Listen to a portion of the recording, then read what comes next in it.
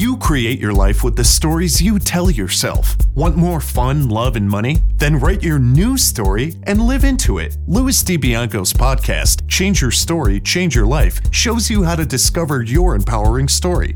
You'll meet many successful people who have created magnificent lives, even when the odds were stacked against them. Plus, you'll learn the secrets of great storytelling that can explode your business. And now, here is your host, Louis DiBianco. There's a story that goes, you've got to see it to believe it. There's another story that sounds like this. You've got to believe it to see it. I think the story you choose first depends on whether your inner world or your outer world is more important to you. Hey, hello storytellers, and welcome to another episode of Change Your Story, Change Your Life. I'm your host, Louis DiBianco. We're fortunate that our host, Audible, is enriching lives. They are offering you, our storytellers, a free audiobook download of your choice, plus a 1-month free trial of all of Audible's service. And you get to choose from more than 180,000 titles. Simply go to www.audibletrial.com/storypower and take advantage of this wonderful gift. Remember that this show is enriched by our dialogue with you. So keep your comments and inspired thoughts coming. Send them to Louis, Louis, at changeyourstorypodcast.com. Today's guest is a man who has played successfully in both worlds. Today, he plays mostly in the inner world. And guess what? His choice enriches his outer world and the inner and outer worlds of the people he touches. He qualifies to share his thoughts with you today because he's a man who truly changed his story. We're talking about a guy who lived in Manhattan. That alone takes a warrior's energy. I know, I've lived there. And his work was in the fast-paced industry of real estate finance and marketing. He created success by thriving and surviving in the corporate world for 17 years. Today, he's a certified health and lifestyle coach and registered yoga teacher. His passion is to help you and me find balance in every area of our lives. I'm thrilled and honored to introduce him to our show, Michael Kohan and Mukunda Chandra Das. Welcome to Change Your Story, Change Your Life. How you doing today? You were the first person who has ever pronounced my name correctly on a podcast. Oh, you made my day. Thank you. And for those of you who got confused, they said, well, he introduced two people. Yeah, because you're going to hear about Michael Kohan, who was this individual living into one story, and Mukunda Chandra Das, who's the individual living into his most recent story.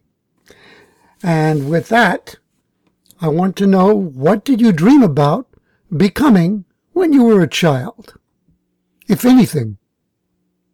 It's a good question. So, when I was really little, I was just a normal kid growing up in New Jersey, played soccer, played sports, and really just was on this normal American path.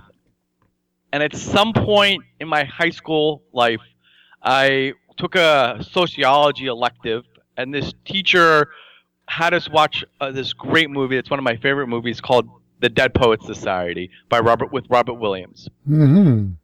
And we did a whole semester on sociology around this movie and the concepts in this movie based on societal norms. And at the end of the semester, she had us climb up on our desks and taught us to try to look at life from a different perspective, like they did in the movie. saying that the path that you're on today or what you've been taught might look differently if you look at it from a different standpoint. And didn't really change my life then. That was the seed that was planted in me. And I was on a projection of, going to college, graduating from college, and getting a job in corporate America. And I was raised that was how you become happy. Is just get a corporate job and climb up a big, giant corporate ladder. So when I was a kid, that was my goal and my dream. Wow. Interesting. What happened was when I climbed up that ladder and I looked around, I saw that I didn't like what I saw. And so I spent 10 years of this 16 years working in corporate America trying to find another ladder to climb up.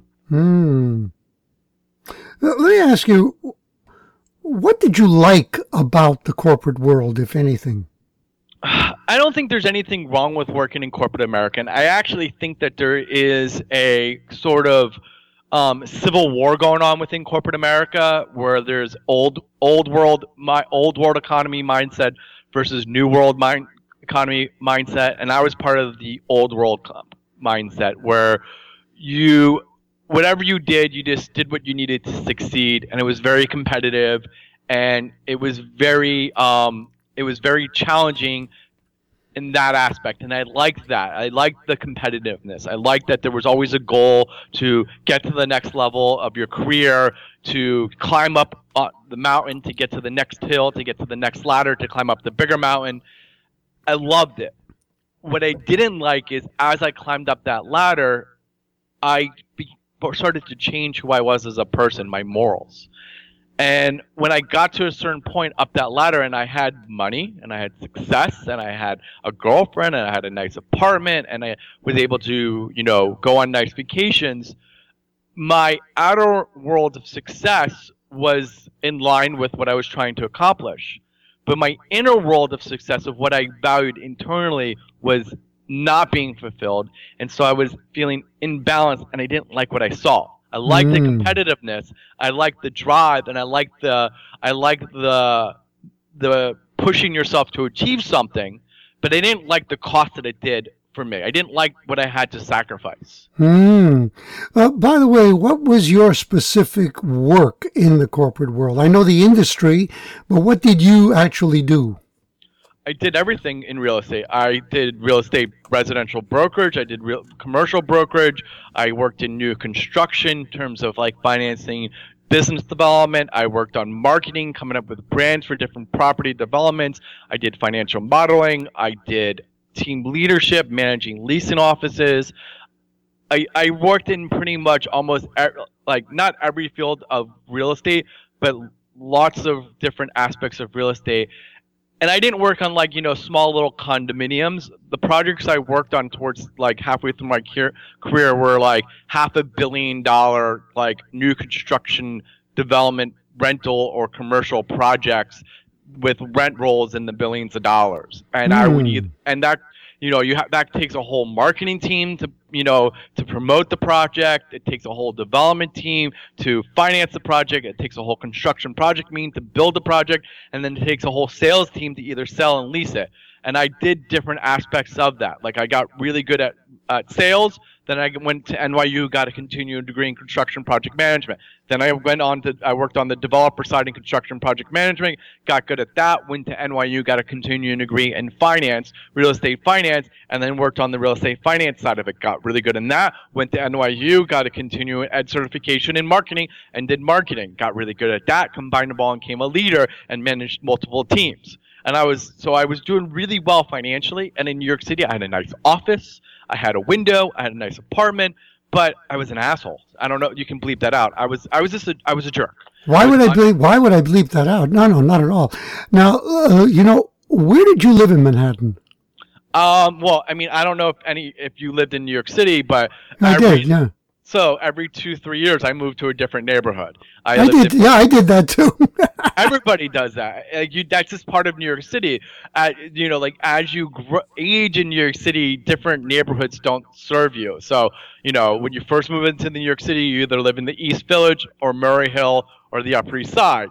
Way Upper East Side. all the way at the corner because it's affordable and cheap, and there's all these cheap bars. Then as you age, you move into like, I moved to the West Village. It's a little bit quieter. And then as I aged, I moved into Brooklyn. When I got really old, I moved into Brooklyn Heights, because then it got really quiet for me.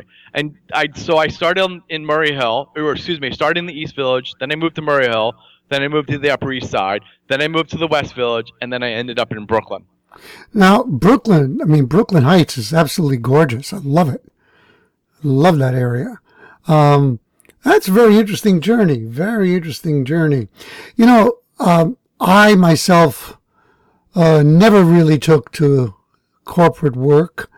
I would say that if I touched on it at all, I put one foot on the first rung of the corporate ladder, and I realized that as I was climbing, I'd have to always look at the ass of the guy in front of me.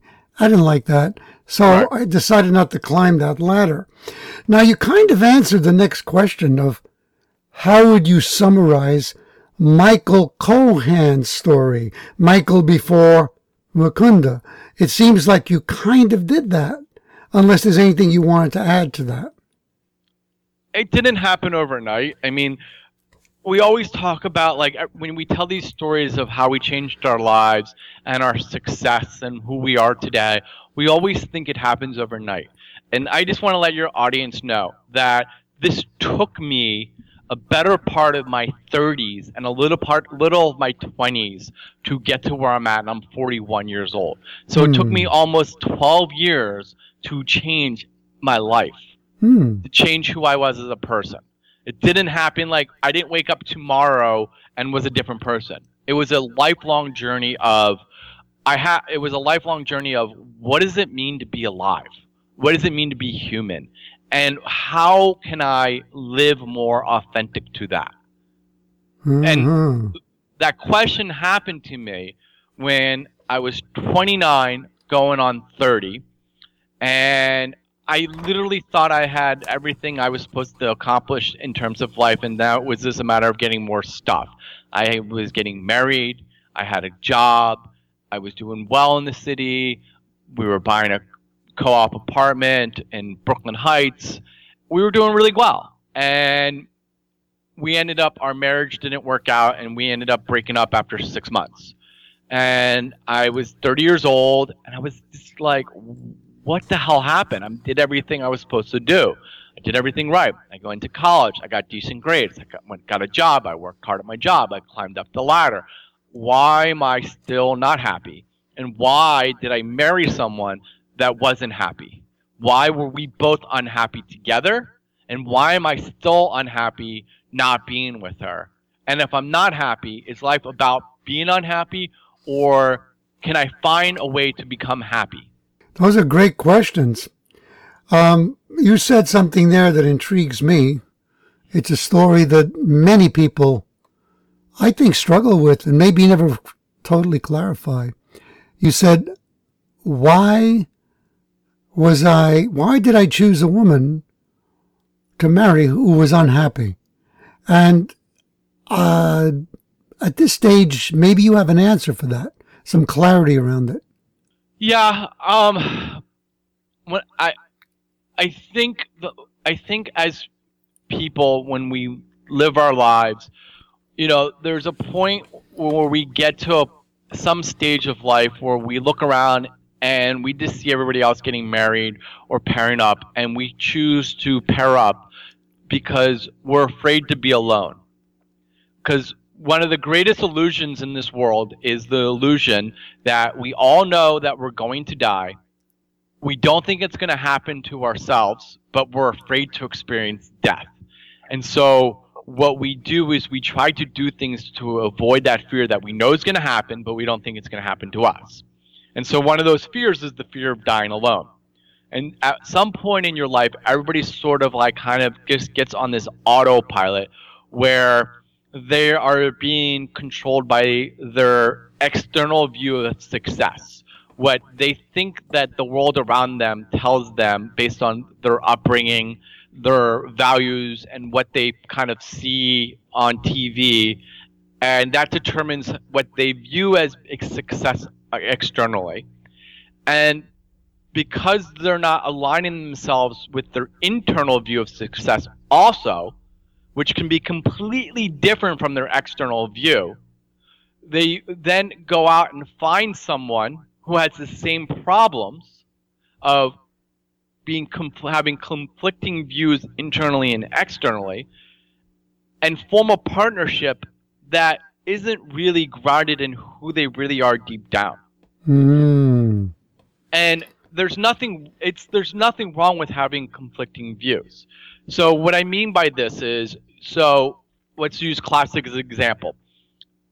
External view, you believe to be successful, you acquire your job is like, if you're a man, is to acquire a lot of wealth, to become a wealthy investor.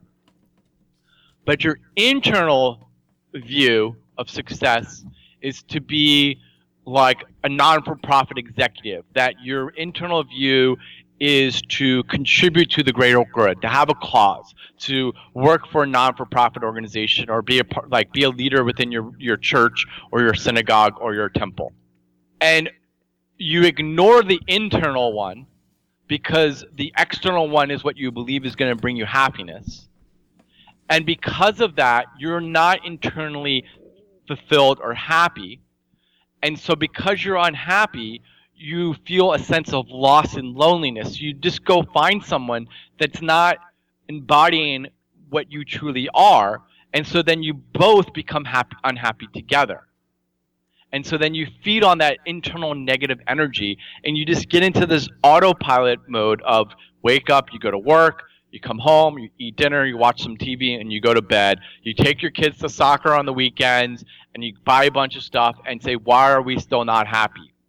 And most people ignore it, or eventually they get divorced. And then what they do is, instead of like looking at their lives and going, okay, what's going on inside? What's wrong with me inside? I'm going to ignore it, and I'm going to go out and like find some other, external forms of happiness, and then do it all over again. And what we have to realize is external happiness, although is important to fulfill, is only temporary, and it's always going to come and go. We have to focus on our internal happiness first, and we have to recognize what that is and make that a priority. And when we make that internal happiness a priority, we then are able to find our external happiness naturally. And then we're able to find someone that we're able to be in a relationship with that shares our internal values, not what we think our external values are. And we keep trying to find that external value connection instead. It's a beautiful explanation. I love it. Thank you. Now, was there a pivotal event that kind of opened the door for you and showed you, that's the path I want to take? There were a couple paths. Yoga. So there were in the last 10 years, there were two pivotal points with my professional career and personal life, and three in my personal life. And I'll give you the three, and you can tell me which one you want to talk about. So the first one was with yoga, was when I was about 31 years old, 32 years old, and I was post-divorce, and I was going through a period of what I would like to call rumspringing, because I was with my ex-wife in my 20s. I met her when I was 23, and we split up when we were 29. So I'm 30 years old. I'm making almost $250,000 a year, and I'm a single guy who didn't experience his 20s that much in terms of being a bachelor. So I was going through my life just like partying, drinking, doing drugs. And my best friend, who I adore to this day, pulled me aside one day and said that I'm going to die unless I deal with my demons, and I need to see someone. And for whatever reason, that kind of clicked in me, and I went to see a therapist, and this therapist was kind of this like New York City, like 1 foot in modern like Harvard science and psychology, and 1 foot in like Eastern philosophy. And he was this like really cool like psychologist who I didn't choose. The only reason I picked him, he was 2 blocks from my apartment, and he accepted my health insurance, and that's why I went to see him. and he would prescribe yoga as a way for me to kind of work on my demons while seeing him. And that was the first pivot, with that experience, which brought me into yoga. Wow. Okay. I like that. I mean, because yoga became so crucial to your future and to who you are today.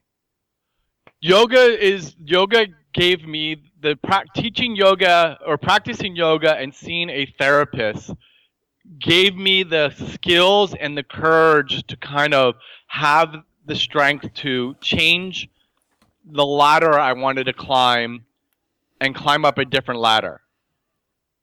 Mm-hmm. And without yoga, I would never have climbed down the ladder I was at. I would have continued on my path, and I would have acquired a bunch of material wealth, but I would never be internally happy. My second major pivot in life was, okay, so there's four. My second major pivot in life was about 2 years into yoga. I was taking a workshop in New York City. I was taking a class with this great, really famous, anybody who's really into yoga, and I'm not talking about Instagram yoga, but real yoga. Anybody who's into real yoga knows this woman. Her name is Sharon Gannon, and she's the founder of what's called Jiva Mukti. And we were in a workshop with her in a Q&A. And at one point, I don't know if it was me or somebody else, talked about our life in comparison to her life and the struggles that we were going through. And she basically looked at me and my friend and was like, "You're not your problems. Your problems are temporary. And they're only a manifestation of what you want. Your reality is what you create. So your problems you've created. You as a human have the ability to change your problems. And change is hard. And you're going to go through a period of unhappiness. But you're already unhappy right now because you have problems. And you're going to be unhappy during your change. So what's the difference there? But if you work on changing and dealing with your problems, maybe one day you'll be happy. Who knows? But you're not happy now. And so you might as well try to change. So who cares? Just do it." I was like, "Oh, I'll do that. I'm miserable already, so I might as well change and be miserable and see what comes out of it." and so that was the second point in my talk. And then the third one was when I met my Swami, His Holiness Radhanath Swami, and he's the one that put me on my spiritual path that gave me the name Mukunda. And that's a whole conversation we have. And then my final change was when I was 37 years old and I was a full-time yoga teacher, and I kind of was making a decent living teaching yoga, but I was getting tired, I was getting older, my body was starting to ache, and I asked myself what I liked about yoga so much, and it was about helping people transform and giving people the tools to transform their life, and yoga was my medium. And I said, how can I change the medium but keep the message? And that's how I became a life coach. So those have been the four major stages of my life since my post-divorce. Well, you said pick one. I actually wouldn't pick one because they're all so beautifully related. And what did you specifically have to overcome to reinvent yourself as Mukunda? Because I'm sure while you were on that journey, there were always energies in you that were pulling you back toward something less fulfilling. I had to change everything. I'm talking about my friends. I had to change. I had to get all new friends. Like, my friends were they weren't bad people, but their lifestyle was part of my toxicity. And so I had to get all new friends. I had to develop new eating habits, develop better sleeping habits, diet, exercise. I had to lose 60 pounds. I had to quit smoking. I had to quit drinking. I had to quit doing drugs. I had to learn how to save money. I had to get out of credit card debt. I had to get out of financial debt. I had to get out of paying my back. I owed like $30,000 to the IRS. I mean, like, I was a hot mess. I didn't get along with my family. I didn't get along. I was ignorant. I couldn't touch my toes. When people say, "Oh, I can't do yoga because I can't touch my toes," I'm like, I couldn't touch my knees. What are you talking about? You can't do yoga. You're ahead of me. I couldn't touch my knees when I first started because I had this big giant belly in my way. I mean, like, I was barely able to touch my thighs, let alone touch my knees was like a goal my teacher gave to me. Like, that was the goal. 1 year was to try to get me to fold forward enough and remove enough belly fat that I could touch my knees. Wow. My teacher had a goal of not be one day. Like my teacher gave me the goal one day of not waking up hungover. She was like, one day you will not wake up hungover. Just give me one day. And I was like, never gonna happen. Never gonna happen. And this is 7 days a week I'm talking. And then finally one day I woke up sober the next day. Like wow. I didn't drink myself to sleep. Wow. You know. Now, how long did it take you to make what you would consider the full transition? I mean, I know we're always in transition. 10 years. Okay, 11 good. Years. 11 years. To really get to the point where I was a different person, it took me about 7 years. To really get to the point where I was successful enough to be talking about this subject matter on the phone with you, 11 years. But it took me about 7 years to get to a place where I was healthy spiritually, mentally, physically, and financially. That was about 7 years. Wow. Now, what does Mukunda mean? Mukunda translates as, so my full name is Mukunda Chandra Das. And anybody who's initiated in the Gaudiya Vaishnava tradition, which is an orthodox Indian tradition of bhakti yoga from the eastern and northeastern part of India that dates back it's a tradition that's like 5,000 years old.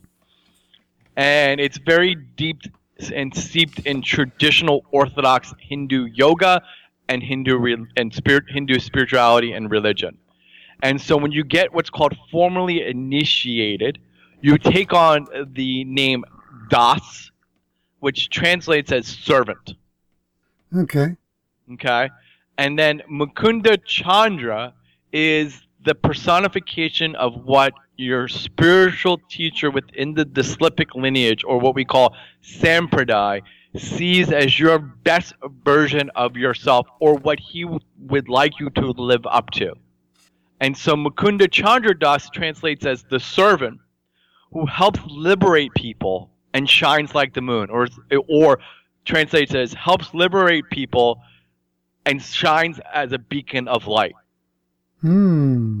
Which is a perfect name for what I do for a living as a spiritual and psychological life coach. Like, it's like exactly what he gave me as my initiating name is what I ultimately stepped into that role.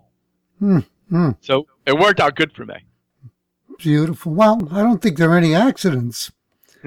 No, there isn't. Especially not with this individual. He's like, if you're ever looking for an authentic spiritual being from India, he's someone you should meet. His name is His Holiness Radhanath Swami. He wrote the book A Journey Home, which is this great book that is his journey. He was a 60s kid from America who went to India and hitchhiked through the Middle East to India to find his guru. And he has these great stories, and he this personifies, devotion, love, acceptance of other people, and embodying like the life of like a guru that you would picture and you look for but never find. Wow. Now, tell us, what is yoga, and how can it help me or others to live a better life? Well, okay. Yoga translates as union. By and large, that's what yoga means. It just means to bring union. And so different people have different arguments of what yoga means, but it ultimately means union of the mind, body, and the soul. Yoga is a warrior's path. It's not what we think it is in America. It is a warrior's way. And what a warrior isn't someone who goes out and looks for a fight. That's not a warrior. That's a bully. That's a terrorist. That is not a warrior. A warrior is a person who lives by example, that personifies honor, dignity, spirituality, and will pick up a weapon to fight at the last possible moment when all other choices have been exhausted. And so that's what yoga means, is to become a spiritual warrior, to become someone who's on the path of self-discovery. And yoga is the medium by which you as a person can learn to move your body through different physical shapes that allow you to access different states of your consciousness to begin to unravel or unlock who you are and why you think certain ways, which result in why you behave certain ways, and to examine them and to see if there are any changes you can make to your life in order to really find out who you really are. Because we're all born with 6 human needs. We're all born with the need for certainty, stability in our life. We're all born with the need for uncertainty, vacation, travel, trying new things. That's why we like watching different TV shows or watching different movies. We all have the need for love. We all have the need for significance, to feel important. But we also have a need for growth and contribution. And our 4 human needs of certainty, uncertainty, love, and significance, those are our needs for survival. Growth and contribution is what we need to fulfill to become happy. And that is what brings fulfillment. Yoga gives you the tools to unlock and discover what your need of growth and what your need of contribution are to find fulfillment. I love it. I never heard yoga described as the way of the warrior. But what appeals to me about it is that I took a transformational course in 2006 called Enlightened Warrior Training Camp. And they did speak about the warrior's view, the way you just did. And this is, really attracting me to explore yoga in my own life. I know people here who teach it. You're inspiring me to do that. That is really good. Well, I appreciate the problem with yoga, which is what you're going to probably experience, is it's a couple of different fold. One, people think yoga is supposed to be this gentle Zen-likey experience. It's you walk into a room and there's candles and it's soft music and you gently stretch your body. There's nothing wrong with that. If that's what you need, then that's what you go for. And if you're tight and you're stiff and you can't sit on the floor comfortably, you can't touch your toes, then that's the yoga that you need. Other type of yoga, which you see mostly, is, I like to call more like lipstick yoga or more fashion yoga. This is like what you see on Instagram and YouTube. People in ripped out body, like men in ripped up bodies, like muscles, 6-pack abs, wearing tight underwear, like Calvin Klein underwear, and women in sports push-up bras and like spandex. It's mostly just yoga porn, and it's just like learning how to contort your body in different ways to get a workout. Fine, if that's what you think is yoga and that's what you want, go for it. Who am I to judge? Maybe you'll learn to be a little kinder, a little bit more peaceful. Awesome.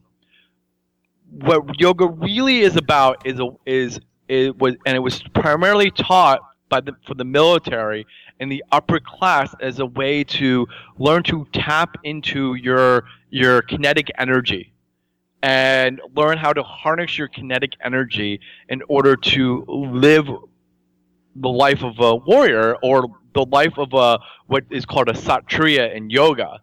And that's why, it touches on, we call it prana in martial arts, it's chi. It talks about like a code of life, how to live how to live morally, how to eat ethically, how to conduct oneself around other people. That's what yoga is really about. It's about following the principles of yoga. And I know great yogis who don't practice asana who are advanced in their yoga practice because they follow the moral codes of yoga, like not harming, telling the truth, not stealing, being steadfast in their behavior, like being moral, not coveting thy neighbor, and not being greedy, living mindful, living like a minimal, living mindful, and only taking what one needs. That's yoga. That's why it's the warrior's way. Thank you very much for that.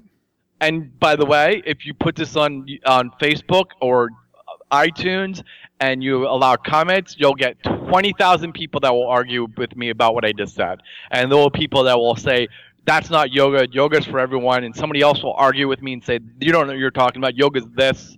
And yoga is the one form of that I know of that will confuse and cause controversy amongst every person who talks about it. Good. Controversy is good. So why do we continue to suffer when our basic human needs are met? I mean, why do we? Because all right. So here's the fable. You're walking in the woods and you have no clothes on. You're starving and it's snowing outside. You come to a cabin. You knock on the door, and this person opens the door and says, "Oh my God, you're naked! It's snowing outside. You must be freezing. When was the last time you ate? Must have been yesterday. Come inside." Gives you a blanket. Now you're warm. Puts you by a fire. Now you feel a little better. It's no longer, you have a roof over your head. No longer snowing. Gives you a bowl of stew. You eat it. You feel so much better. You went from absolute horror to feeling good with just a little change in your life. So then your mind goes, wow, if I get more of that, I'll be even happier. And if I get more, I'll be even happier. And we continue to try to just get more stuff to be happy. And so, because we think that if we don't have more of our basic human needs, then we're never going to be truly happy, and we keep chasing that rabbit for more, because it's easier. It's easier to look at external cues. And we live in a culture, at least in America, and it's getting more westernized around the world, where we are surrounded by these weapons of mass distraction, where we're told to think a certain way, to continually buy more things to be happy, that the television that we see, the movies that we watch, the social media that we plug into, all says you're only going to be happy when you date this, when you look this certain way, when you own these clothes, when you drive this car, when you have this big house, when you go on these exotic vacations, and you'll finally be happy. But the truth is, that never works. Everybody's still miserable when they try to do that.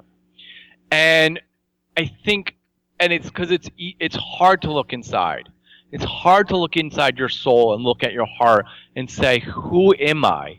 What does it really mean to be happy when all these other people around me are successful and they're just living horrible lives? And I'm not going to get political in America right now, but you look at the people in charge of my country, and they're horrible individuals on both sides of the aisle. I'm not talking Republicans and Democrats. I'm talking about the people that lead this country. They are just selfish, morally corrupt people that don't care about anybody but themselves. And I'm not talking. And so when you are a person trying to get ahead in life, that's your example. That's your consciousness, to be like them. We don't celebrate the Swami or the monk or the martial arts teacher that lives humbly. And so we celebrate the other side of the spectrum, and so we continually strive for that. And it's my hope, it's my optimistic hope that our consciousness is slowly shifting, which is why we see all this chaos right now, is because we're beginning to realize that happiness doesn't come from more stuff. It comes from being more mindful and more spiritual. Because we're miserable when we love things and use people. We're happy when we become spiritual beings who use things and love people. Mm-hmm. I agree. I love what you just said. And, again, without getting political, but today, particularly, you and I are talking on the day that America experienced the largest mass shooting in American history. Yeah. And my thoughts were these. Certainly I was saddened by it. Certainly my heart went out to the to the dead and to the wounded and to the grieving. But a question came into my mind. Why is everyone running around so confused that they can't find the quote-unquote logical explanation for what happened? My answer is, slow down, take a deep breath, and look in the mirror. The answer to what happened is in every single one of us. It's in the temper of our times. That individual, you spoke about the human needs. My feeling, they may never find a logical reason, an external reason why he did what he did. But I'm willing to bet that you were looking at a person who had lost all sense of significance, and that was his stab at significance, and he succeeded. Yeah. He became significant forever. Mm-hmm. You know? Anthony Robbins used to talk about this. I heard him say once, he said, he's a very optimistic man, but he said, I don't think that violence will ever disappear because of that powerful need for significance. And some people can only find a way to fulfill that need through an act of violence. And that may be an example of what we saw today. But moving on. What is our purpose in life, and how do we find meaning? Well, you know what? This is one of the questions that I think you wanted to be asked. You gave a good question. I mean, it's a good question, and my answer for these things always change, and it all depends on they don't always change. It's how I answer the question, and it has to do with what I'm studying at any given time. Kind of like molds how I answer the question. And your audience, before we get into what is your purpose, your audience is definitely a group of people that is trying to learn to grow as a person. And my first thing is, for your audience, throw out the word self-improvement. I hate that word. I hate the word self-improvement. You are perfectly perfect the way you are, with all your flaws and whatever you are. You don't need to improve. I hate it. It drives me nuts, that whole self-improvement. The second thing is, throw out the word find your passion, because that has nothing to do with your purpose in life. I have a passion for movies. I love movies. My purpose in life is not to watch movies. I have a passion for comic books. I love reading comics. Yeah, I'm a 40-year-old guy who likes reading comics. But my purpose in life is not to read comics. I have a passion for music. I love playing the guitar. I have a passion for it. I love learning different songs. But that is not my purpose in life. And the way you find your purpose in life is you have to constantly strive to learn. And so if you don't know what your purpose in life is, which is what we're going to get into next, learn something. I don't care what it is. Just pick something that you've always wanted to learn and start studying it. If you've always wanted to learn how to dance, take dance classes. If you always wanted to learn how to sing, take singing classes. If you're not sure, learn a martial art like Taekwondo or Kung Fu. Learn something that has an end goal that gives you some sort of certification to achieve. When you begin to learn something, whatever it is, it helps unlock your mind to other areas of your life, where you're studying one thing, and that gives you some sort of insight into something else that you don't know how to figure out, and it helps you solve the problem. And so your primary purpose as a human being, your first reason why you're here on Earth, is to learn and to grow. You were born into what's called a material body. You're not the mind, and you're not the soul. The reason why we know you're not the mind and you're not the body, you are a soul. The reason why we know you're not the body is because, do you have the same body you had when you were 5 years old? I actually have the same body that I had when I was 17. So you have a different body. Yes. And science has proven every 10 years you have a different body. So you're not the body because it constantly changes. Do you think the same way you thought when you were 17-year-old? Do you have the same beliefs? Do you have the same goals? Or have they changed? They've changed. So you're not the mind because they changed. So the fundamental thing that is eternal, that has never changed, is the soul. And that is who you are. You are, by law and large, a spiritual being living a material life. And you came to this body at this time in this world to experience karma or experience your life to learn to grow. So your purpose is to learn. That's the beginning. Then what is you are giving at each person in this lifetime is given certain innate abilities based on their karma. Some people are born really tall. Some people are really good at analytical thought. Some people are really good at abstract thinking. Some people are really emotionally sensitive. Some people are born with good, they're good. They have ability to lead naturally. Some people are great artists. Now, we all can learn these skills. For sure. Everybody can learn to paint to a degree. Everybody can learn to lead. Everybody can learn to sing to a certain degree. Everybody can learn to play a musical instrument. But we all have innate talent that's born into us.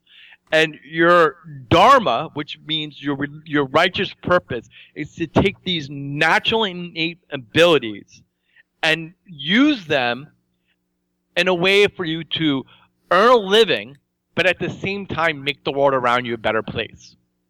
So if you're good at analytics,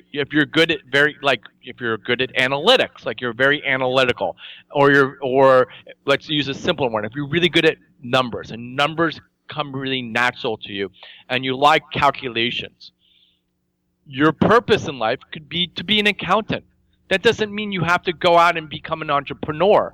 It means you're good at counting numbers, so your purpose in life is to become an accountant. But then how do you make the world a better place as an accountant? By working for a company that shares in your values of what it means to make the world a better place for all beings. And that is what your goal, that is what your purpose in life is to do, is to take your natural talents, take that and develop a skill to earn a living, to then be able to help the world, not just the people that believe in you and what you believe in, but everybody, even the people that disagree with you, and make them happy also, to make everybody happy. It's a beautiful aspiration. It's a never-ending goal. And here's the great thing, though. It can shift at any time. My purpose at one point was to teach yoga. Then it shifted into being a health coach. Then it shifted to being a life coach. And now it's life coaching and podcasting.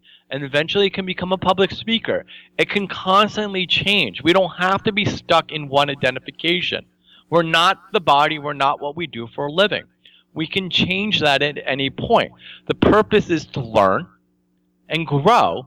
And by learning and growing, we can change what our mission in life is all the time. And then as long as it has a higher calling of making the world a better place, making it everybody better and happier, not having people change to your view, but making people that oppose your view happy also. Yeah, it's a very beautiful vision. Now, how do you define holistic wellness? Well, I think holistic wellness is when you take modern medicine and you take modern psychology and you take modern psychiatry and you apply it to homeopathic, herbal, and Eastern body and Eastern medicine modalities. That you use both, like if you were suffering from, clinical, like depression, you see a psychologist and you see a life coach. If you have some sort of like heart disease, you see a doctor and you see a nutritionist and you see a health coach. If you have stress, you see a psychologist and you see a meditation teacher. If you look at both sides of the healing art that can solve the problem. You don't tackle it from one area. Right. So like I'm a life coach. I can help people set goals. I can help people develop healthy habits. I can help people put in systems and take steps to achieve something, an area of their life that they're struggling with.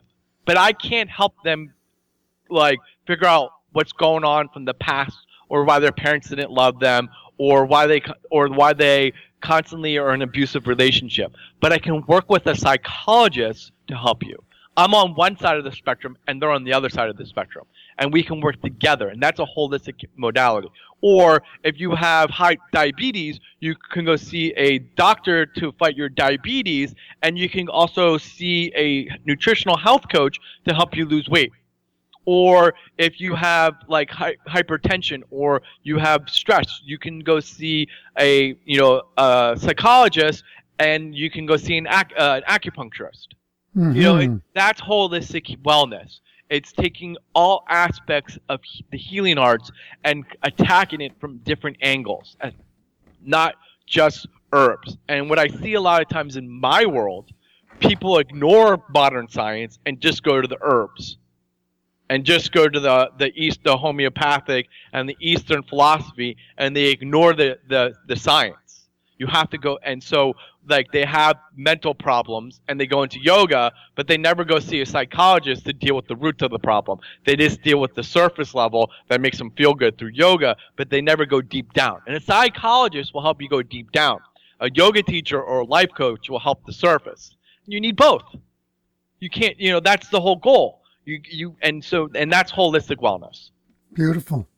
I like it. Why is change and personal growth difficult, and why do most people fail at achieving their dreams and goals?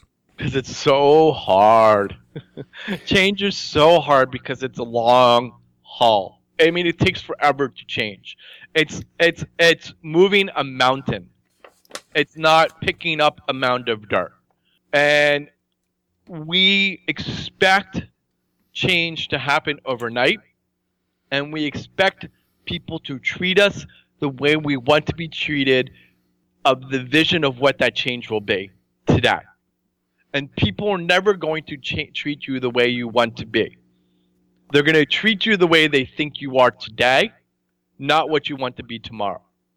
And so when you go on a period of growth and you want to change your life, let's use the classic example of the easiest one for people to relate to. You want to lose weight, which is like a very common thing, because especially in America, because I think the latest statistic now is 69% of people in North America, including Canada, are obese.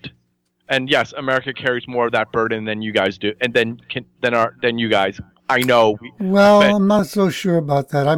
I'm with a health and wellness company, and that is one of the things that we address, and it's pretty bad in Canada too, believe me. Right, yeah.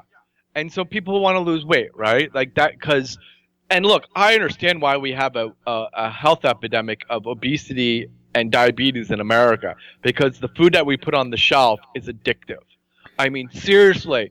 I mean, I'm a vegetarian and I crave McDonald's French fries. I can't eat them because they're not vegan, but I crave them because they're addictive, and I haven't had a McDonald's French fry in 7 years, but every once in a while I drive by McDonald's and I crave that sugary French fry. So, there's no wonder why we have an obesity problem.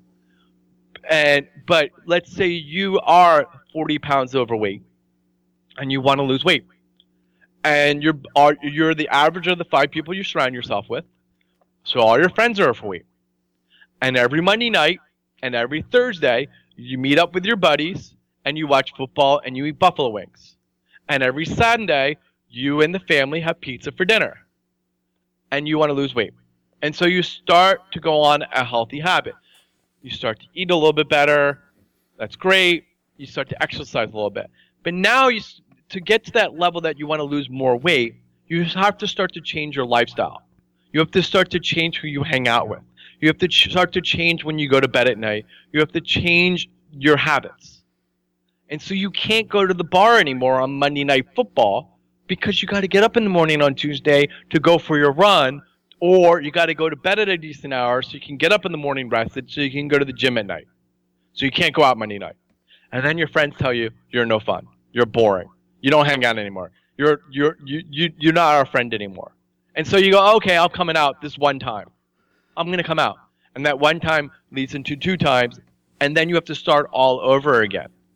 And so you constantly get pulled back into your old habits and your old routines. And what you have to understand for change isn't about willpower. It's about taking your habits and changing the habits that will catalyze the change in who you are as a person. You know, I agree with most of what you're saying. I mean, what we have found is that when people find it easier to make the lifestyle change, it's when they haven't just identified what they want to change, but they have a very powerful why that is usually bigger than themselves.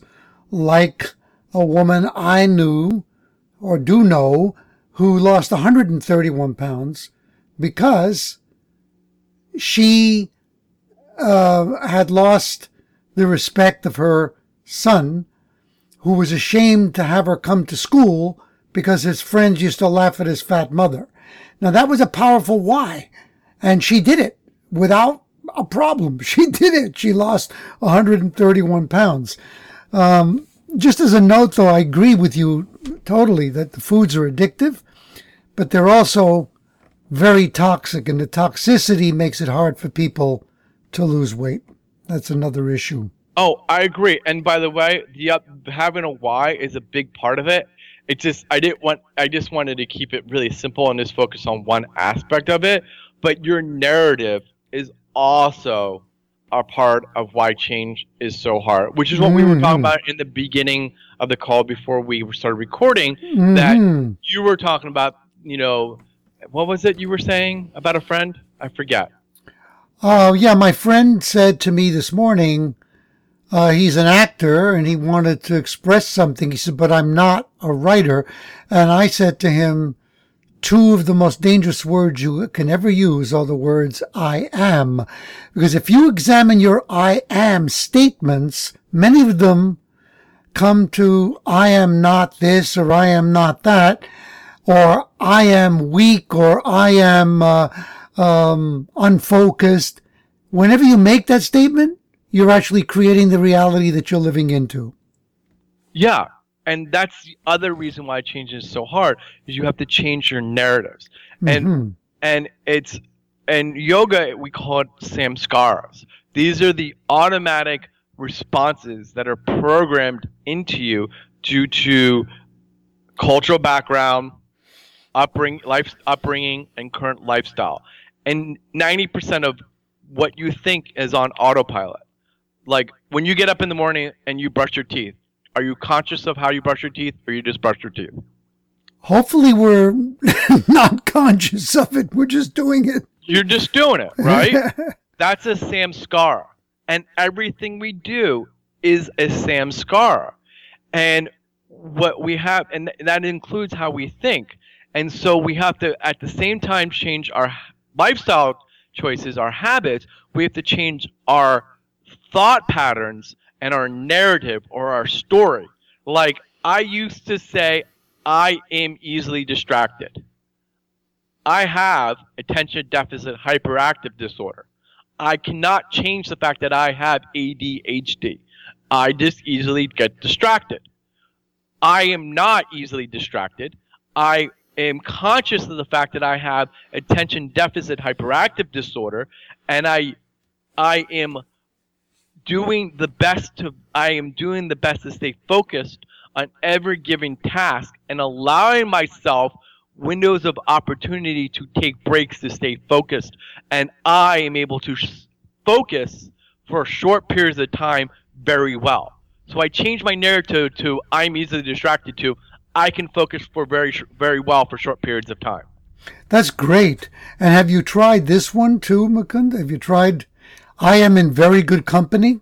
Because some of the most highly intelligent people happen to be dyslexic. They happen to be, diagnosed with ADHD, etc.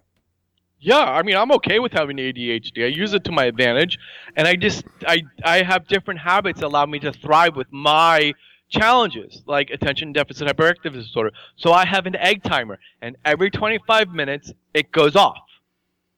But because of my ADHD, my brain is able to change thoughts very quickly. So I'm able to do what I'm doing right now. I'm good at podcasting because I'm able to shift my mind to different topics very easily because of my ADHD. I like that. I like that. Where do you see yourself in 5 years? I actually just had a conference call with my future business manager that I'm hiring to help strategize my next levels of business where I'm getting. Today, right now, is I'm focusing on maxing out my coaching clients. Tomorrow, I want to be a motivational speaker and teach from an authentic standpoint that has integrity.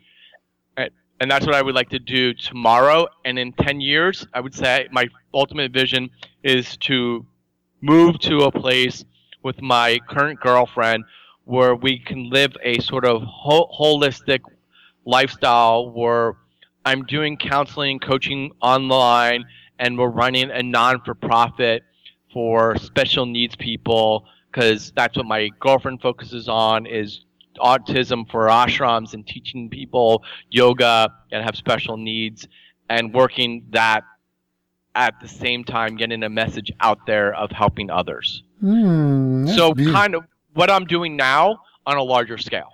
Beautiful. Beautiful. What is your favorite book? What is my favorite book? Personal or what's my favorite book to get someone jump started and changing their habits? No, well, it could be both. I mean, if a book that has really inspired you. Well, for me, my favorite book is A Journey Home by His Holiness Radhanath Swami. That's my spiritual teacher's book, my mentor, his book on his journey to self-awakening. The book I like to recommend to people when they're just kind of like, I'm stuck, I don't really know what to do, and can you give me like 2 seconds worth of advice on how to get started? And I always recommend them reading The Miracle Morning by Hal Elrod. And because I do believe as a yoga practitioner, part of the teachings of yoga is to get up in the morning and do your morning yoga practice. It's taught in the Bhagavad Gita, but it's much more esoteric in the Bhagavad Gita. So I like how Hal Elrod has distilled that into his lifesavers.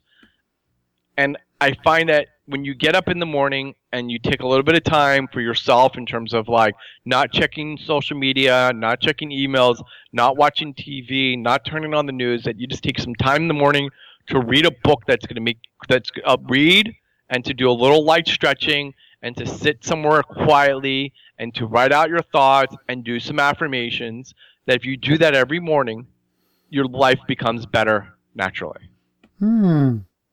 Yeah, that book is, I have that book as well, and it's on it's at the top of a lot of people's list, people who are growing and pursuing a higher level of self-awareness. The Miracle Morning by Hal Elrod. What is your favorite quote? I have it on my phone. It's so cliche-ic. That's why I decide, because it's such a cliche and it's thrown around our world all the time. So I hate saying it, but I believe it's fundamentally true. You are the average of the 5 people you surround yourself with. Jim Rohn. I think it's so important to consciously make sure that you surround yourself with other like-minded people that make you better. That you seek out people that cheer you on to grow, that cheer you on to challenge yourself, that cheer you on to say you can do more than what you think you can do. That if you want to, and that don't criticize you if you want to change, that cheer you on. And that's why I love that quote. And every day I'm conscious, am I spending my time with people that are making me better, or am I spending time with people that are tearing me down? And that's not just, and I'm talking about friends. It's the books I read. It's the podcasts I listen to. It's the television I watch. It's the movies I go see. It's the yoga classes I take. It's it's everything. It's not just like who I hang out with friends wise, because not all my friends are into personal growth. And are looking to be, highly successful. My one friend is just a simple guy who wants. He's a stage manager for a theater in New York City, and that's what makes him happy. He doesn't have a goal. He doesn't desire to be anything else but the stage manager for a Broadway theater. He makes a decent living. And he's happy, and he just that's what he does. Not to mention that job is a really demanding job. Yeah. I come from a theater background. Stage manager is, and if he's working for a theater that he loves, he probably gets a lot of satisfaction out of that. That's great. Now, do you have a favorite thought leader? I like Jordan Harbinger from The Art of Charm. I love Tony Robbins. I admire Lewis Howes from the School of Greatness. Of course, my guru, His Holiness Radhanath Swami, is up there. I like Hal Elrod. Those are my main thought leaders. Right now, I'm really enjoying. God, I gotta remember his name from the Good Life Project. I forget his name. I love his podcast because it's spiritual and yoga and business entrepreneurship, and so I'm really loving his podcast. I just can't remember his name. Give me 1 second. That's okay. You got quite a list there. Now, did you mention what was the first one? What?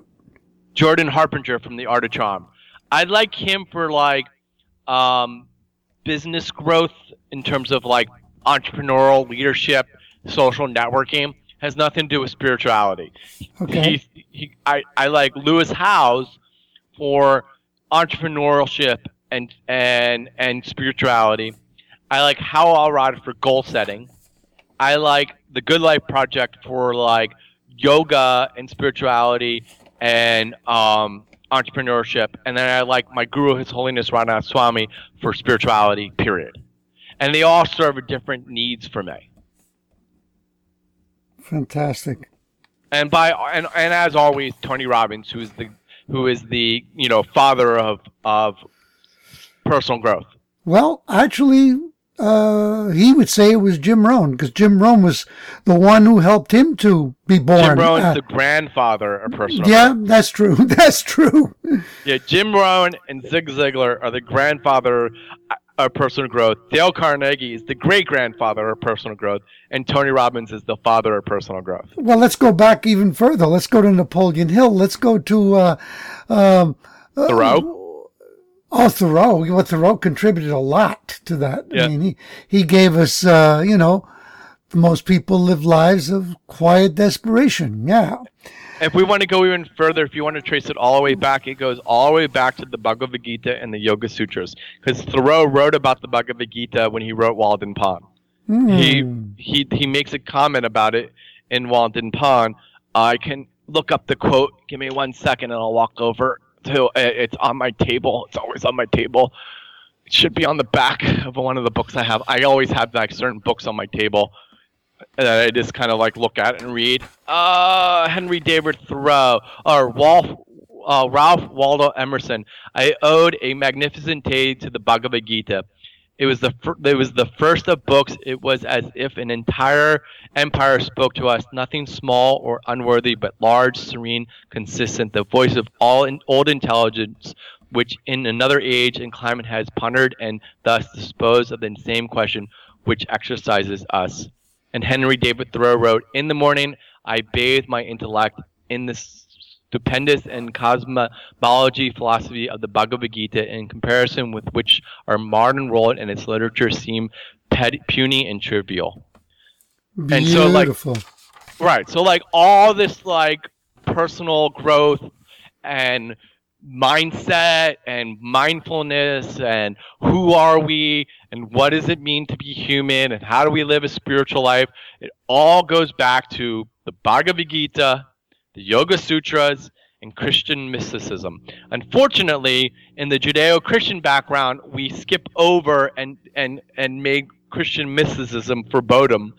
But fortunately, we allow in the world yoga and Bhagavad Gita to be common knowledge.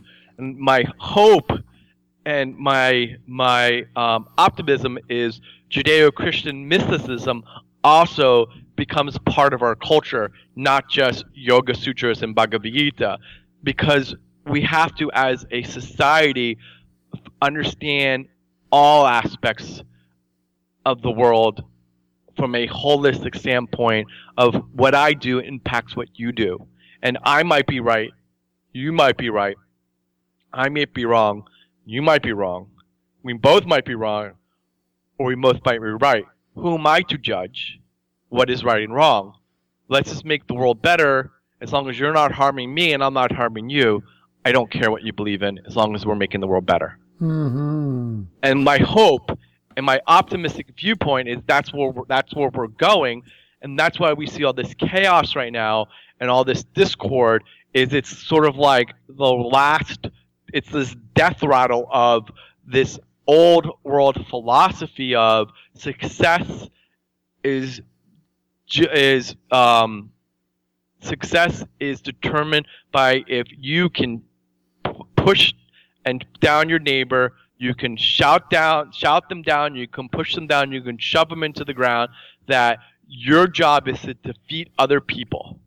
That your job to be successful is to defeat their religious viewpoints. You have to convert them to your viewpoint. If you do that, you've won. You're successful in your religion. If you conquer the people in the business world and you become the dominant person in the business world at all costs, you're successful financially. That's old world economy and old world mindset.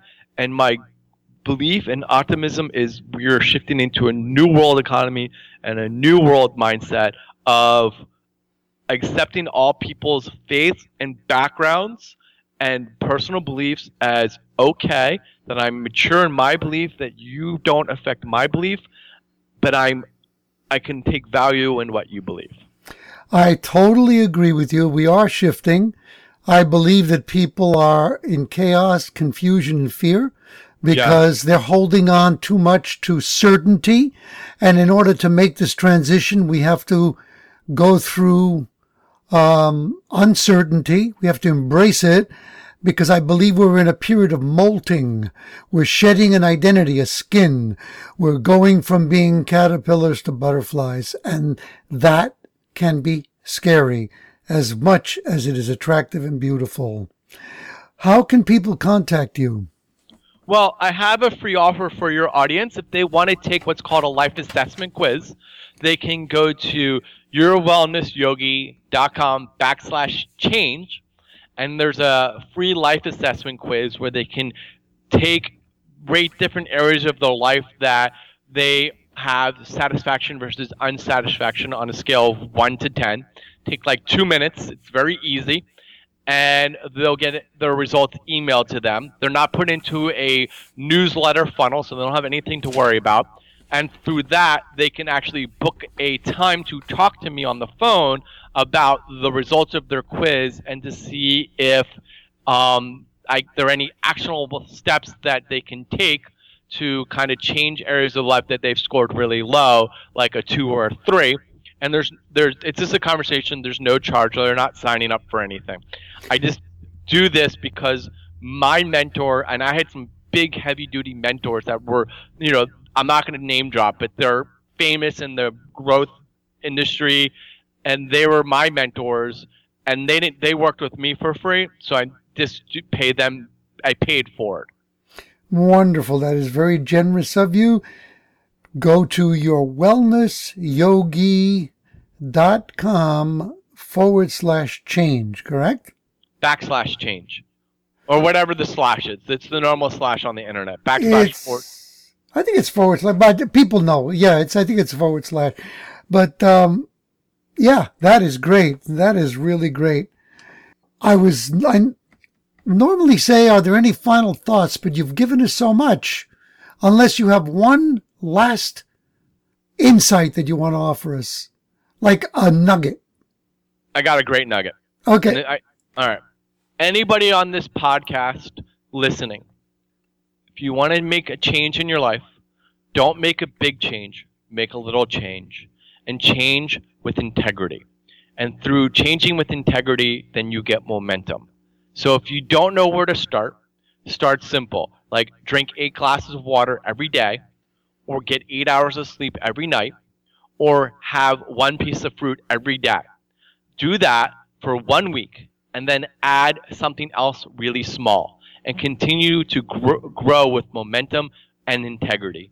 And then over a course of 90 days to a year, you will make drastic change. We underestimate what we can do in a year, and we overestimate what we can do in a month. Or we underestimate what we can do in 5 years and overestimate what we can do in 1 year. What it means is start slow and go for the long haul. Beautiful. That is a wonderful, wonderful nugget. Hey, thank you so much for your passion, your insights, your clarity. You've contributed so much today. Thank you again. And once again, thank you, storytellers, for spending time today with me and Mukunda. Please pay this forward. Let people know that they can hear this podcast on iTunes, Stitcher, Google Play, TuneIn Radio, and at the website changeyourstorypodcast.com. And at the website, there is a free gift that I have created for all of you, a downloadable free ebook called Storytelling Secrets for a Rich Life and Business. During this podcast, Mukunda spoke about many books that excited him. Remember to take advantage of the offer from our sponsor, Audible. You will get a downloadable free audiobook of your choice, plus 1 month free trial of all of Audible's service by simply going to www.audibletrial.com/story power. Remember that Mukunda offered you the opportunity for a free consultation with him and the ability to take your own online self-assessment quiz by simply going to www.yourwellnessyogi.com/change. I also am offering to the first 3 people who reach out to me and say that they listen to this podcast and would like to learn quickly how to communicate their message, their story, more powerfully to the world, I will give you a 30-minute free consultation where we will definitely take any message, any story that you're trying to express, and I will give you at least one powerful technique that will change the quality of your communication immediately to make it more compelling and set you on the path to being a stronger, more magnetic communicator. Reach out to me at Louis, Louis, at changeyourstorypodcast.com or lousclub@gmail.com. That's lousclub@gmail.com. This week, Mukunda gave you the challenge to think about for the coming week. He said to think of one small thing that you can change. Nothing momentous, something small. That's all you need to begin taking a step in the direction of long-term major change. And of course, to help you, ask yourself, how can I change my story and change my life? Tune in to the next episode of Louis DiBianco's podcast. Become unstoppable as you learn to change your story, change your life.